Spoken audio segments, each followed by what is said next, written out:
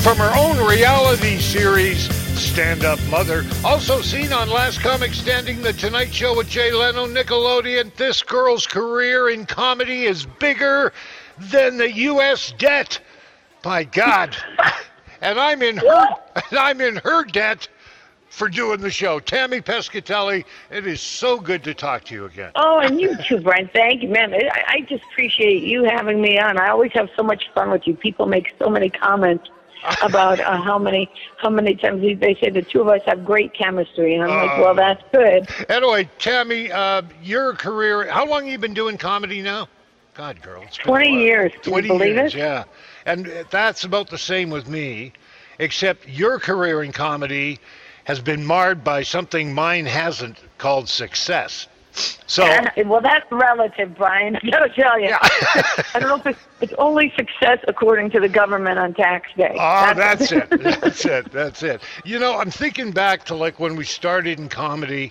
To measure success, it used to be like an appearance on Night at the Improv or a Tonight Show set or something. But now things have changed a bit, and the one word that is propelling comedy now is Netflix. I'm really lucky. Yeah, you're right. Netflix. And the funny thing is like it's this little thing that it's $7.99 and it's changing people's lives. But you're right. It's the new.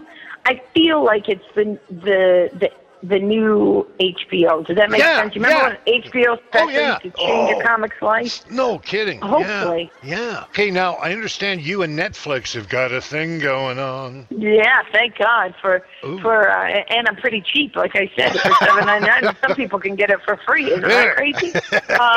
Yeah, I'm so excited. My hour special, finally. I've had a couple half hours, but never had an hour. My hour special is going to be released exclusively on Netflix November 1st. Oh, wow.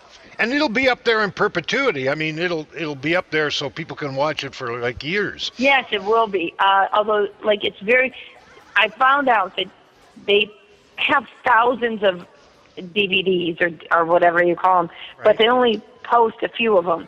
So I needed to stay on the front row, so I need everybody to try to watch it as fast as possible. Oh, okay, good.